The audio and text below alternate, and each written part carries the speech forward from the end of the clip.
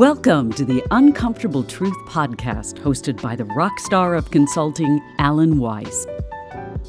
Be prepared to have your beliefs challenged and your behaviors questioned. Welcome back to the Uncomfortable Truth. This episode is about, are you coachable? Is anyone coachable? Well, of course, but what are the criteria? First of all, you can't help people who don't want to help themselves. Marshall Goldsmith and I have collaborated on a few things, conventions and so forth, and also a book that we wrote together called Life Storming. And both of us agree that if somebody doesn't want to be helped, you just can't help them. It's a long haul and it doesn't work. And people who don't want to be helped aren't just those who say, I don't need the help.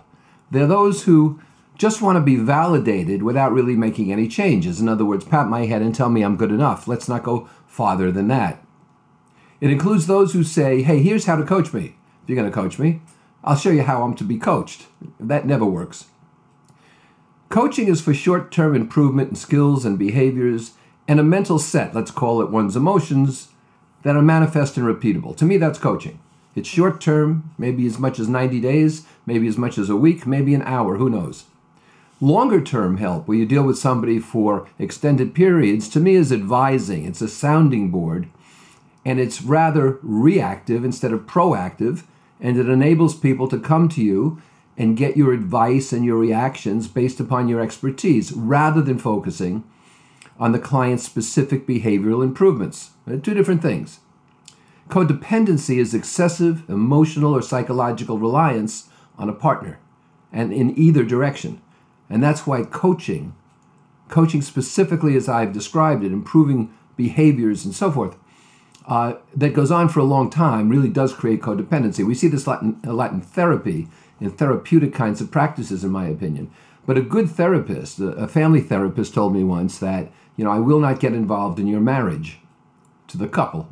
And I feel the same way. In my coaching, I tell people, I'm not going to do your job for you. I'm not going to become part of your operation, or if you're an entrepreneur, become your partner. That's not how this works. Highly coachable people never say, I tried that and it doesn't work. Because in all probability, if they had gotten good advice, maybe they just didn't do it well enough or long enough or with enough discipline. And so, for example, if I tell people, here's how you get a referral, you ask for a specific name or a specific title known by the person you're talking to, and they say, hey, do you have any names for me? That's not doing it correctly. And so that's not a coaching error. That's a user error, so to speak. Coachable people complete assignments. They meet deadlines. They don't argue with metrics previously agreed upon. When I was running the North American operation for a consulting firm in Princeton, I had a managing director in Minneapolis in charge of the Midwest. And he had committed to, a couple of $1 million budget for the year, which would include, of course, his bonus compensation had he met it or exceeded it. And he told me at the end of the first quarter, he was fine, even though he was behind. The end of second quarter, he was fine, even though he was behind. The end of the third quarter, he was fine, even though he was behind. And of course, this is partly my problem and my fault, of course, too. And then into the fourth quarter, midway through the fourth quarter, I said, Gary, you're just not going to make it. There are 6 weeks left. And he said to me, that's because your metrics are wrong. You never should have agreed to this kind of a goal. And it was his goal. He got fired not long thereafter. Coachable people see legitimate, authentic, long-lived benefits in positive change. They see their best interests being served, as well as the best interests of those people with whom they interact, be it family or friends or business people or colleagues. And so there's a mutual win-win-win here. They don't allow their egos to block change or be used as an excuse. A lot of people procrastinate or don't change at all because of a fear of failure. They won't be able to make the adjustment. Or people say, I liked it better the other way, because they got stepped on all the time, they got taken advantage of. And so we see this kind of almost subliminal resistance coming up. People who are readily coachable don't try to become their coach. They don't try to become the other person. Now, they might try to adopt the behaviors of the other person in some instances, and that works. But it doesn't work to try to become someone other than who you are. You have to become the best possible person you can be given your talents and given your experiences and given your motivations and so forth. And good coaches will coach people in that direction. They won't try to make them into themselves. And people who are good at being coached will follow that same path. How can I improve given my arsenal of weapons, given my resources? And people who are highly coachable are not self-absorbed or clueless. They pick up social cues. They're not imploding into themselves. I had a client once who I never should have taken on, and I should have fired her within the first month. But she was highly resistant to everything.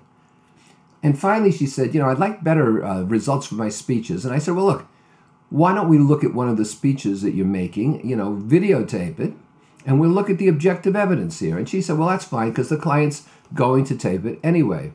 And she sent me the video, and I opened it up, and she's introduced, and she walks on stage with her glasses perched on top of her head, and her coat still on, a coat she would have used to walk into the place, a light coat. And the rest of her attire was casual, as if she were going to some kind of sporting event. Yet, she had 50 people in front of her during a conference. I said to her, what are you thinking? You can't walk on like this. She said, I always walk on like that. People like the informality. No, they don't. You don't even look credible. And so she was just set in her ways. We were going to defend them at any cost. I should have gotten out of there sooner. My fault. People who are highly coachable do not listen to multiple coaches. They don't go coach shopping to find one who agrees with them the most, who will be the least attentive to helping them to change, who will be the softest when they say, I can't do this. They work with one coach whom they trust, and they try to do what they're told. So let me ask you a question here. What about you? Can you accept coaching that you request without conditions and without pushback? Are you amenable to that? What has your attitude been in the past? Can you change your behavior without experiencing an existential threat to your ego or to your status? Let's face it, you know the following as well as I do. Strong, powerful, successful executives take pride in being coached. They look forward to it because it can make them still better, and they actually brag to friends that they're being coached. They'll even recommend the coach. There are some people who will only recommend you because they won't say you've been their coach. That's embarrassing. But they'll say you're a good person and they think a lot of you. And then there are people who regard coaching as an utter weakness, as a failure. And you meet them off site, in dark alleys and in hushed terms, and they don't want to admit they've ever been coached. And most of these people are being coached because their boss told them it's that way or the highway. And so they reluctantly agree to it, but not much happens. So can you deal with people who regard coaching as a great investment and very positive? And can you accept coaching as a great investment and very positive in your own future? Are you engaged, in other words, in lifelong learning or the daily defending of your position and your turf entrenched on some hill fighting off enemy forces? That's not much of a stretch, that metaphor.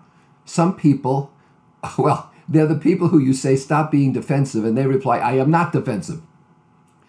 A CEO said to me, listen, Alan, I'm an expert on pharmaceuticals.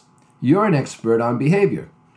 I expect people to listen to me about pharmaceutical sales and marketing, and I expect I will listen to you on behavioral improvements. It's that simple. You know something? I wish it were. See you next time.